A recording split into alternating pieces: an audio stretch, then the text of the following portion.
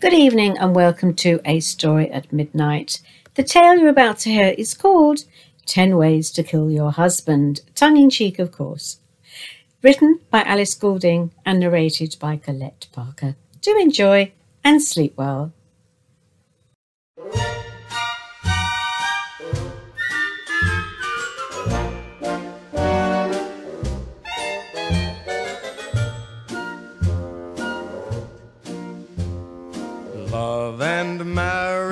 Love and marriage go together like a horse and carriage. This I tell you, brother, you can't have one without the other.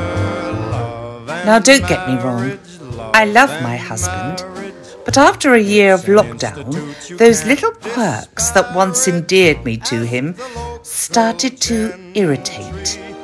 Then they grated and festered, and before I knew it, I was secretly planning to murder him in many painful ways. Instead of actually carrying out those plans, I decided to write a book about them. I have been warned by my solicitor friend that I need to include a disclaimer as a preface, in case any of my readers are tempted to try out any of my methods. Warning: you are not advised to use any of these methods, as killing your husband is against the law and carries a severe penalty if you are caught. Now, let's start with the basics. My research so far has uncovered some interesting possibilities. Poison. It is acknowledged that the female preferred method of murder is poison. I believe that it is true, as statistically a greater portion of housework is still carried out by women. Therefore, when planning your murder, this method of dispatching the victim is one that would not leave a lot of mess to clean up afterwards. There is a vast array of poisons out there.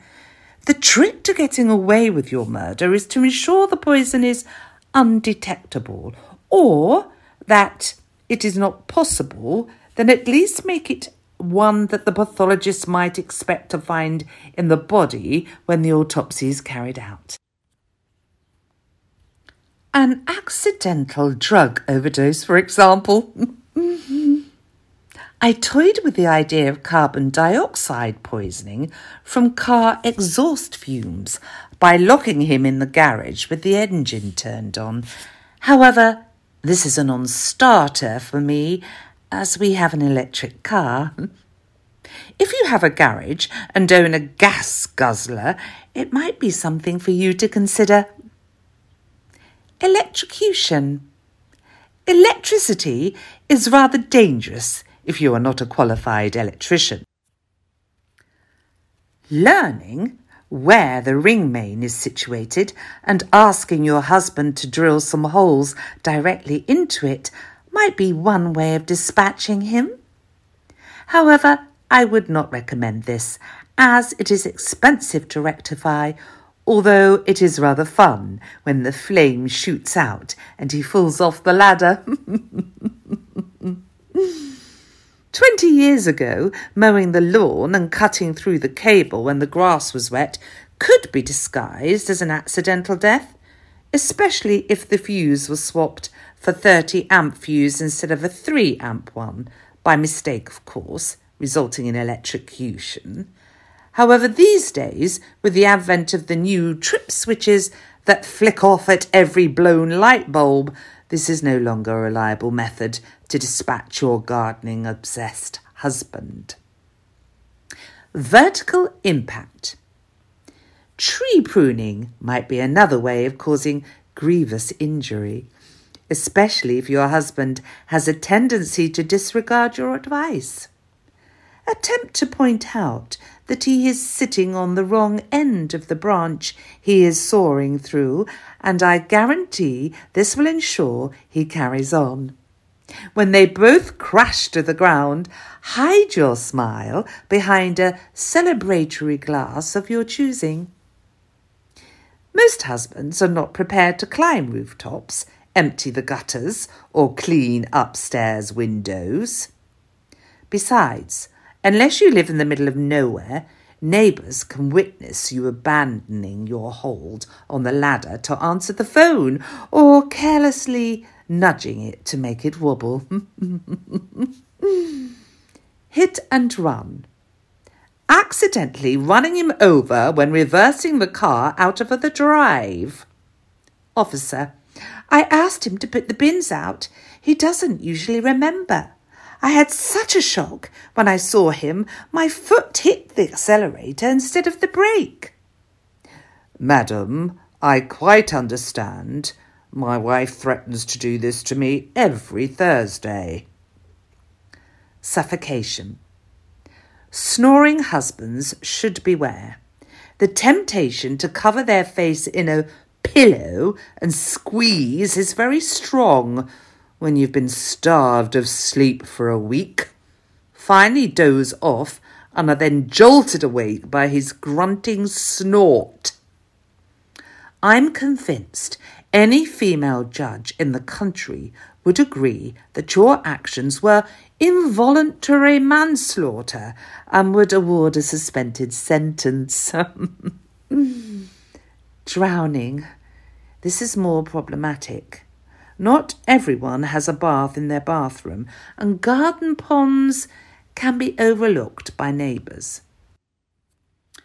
If your husband is partial to a tipple, it may be possible to disguise the death as an accident.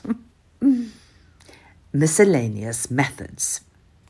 When watching an episode of QI, I was intrigued to find that statistically, death by tea cosy is 1 in 20 billion. How on earth does a tea cosy related death occur? Could I utilise this method on my tea-drinking husband? His great-aunt crocheted a Christmas tea cosy as a present for more years than I care to mention. I have them stockpiled in the attic. Hopefully the ceiling won't cave in, unless my husband is standing under it, of course. When I googled death by tea cosy, I discovered there are more deaths from accidents in the home than there are on the roads. Armchair injuries, predominantly from falling out of them. Accidents involving sponges, bird baths and welly boots. Newspapers cause more accidents than chainsaws.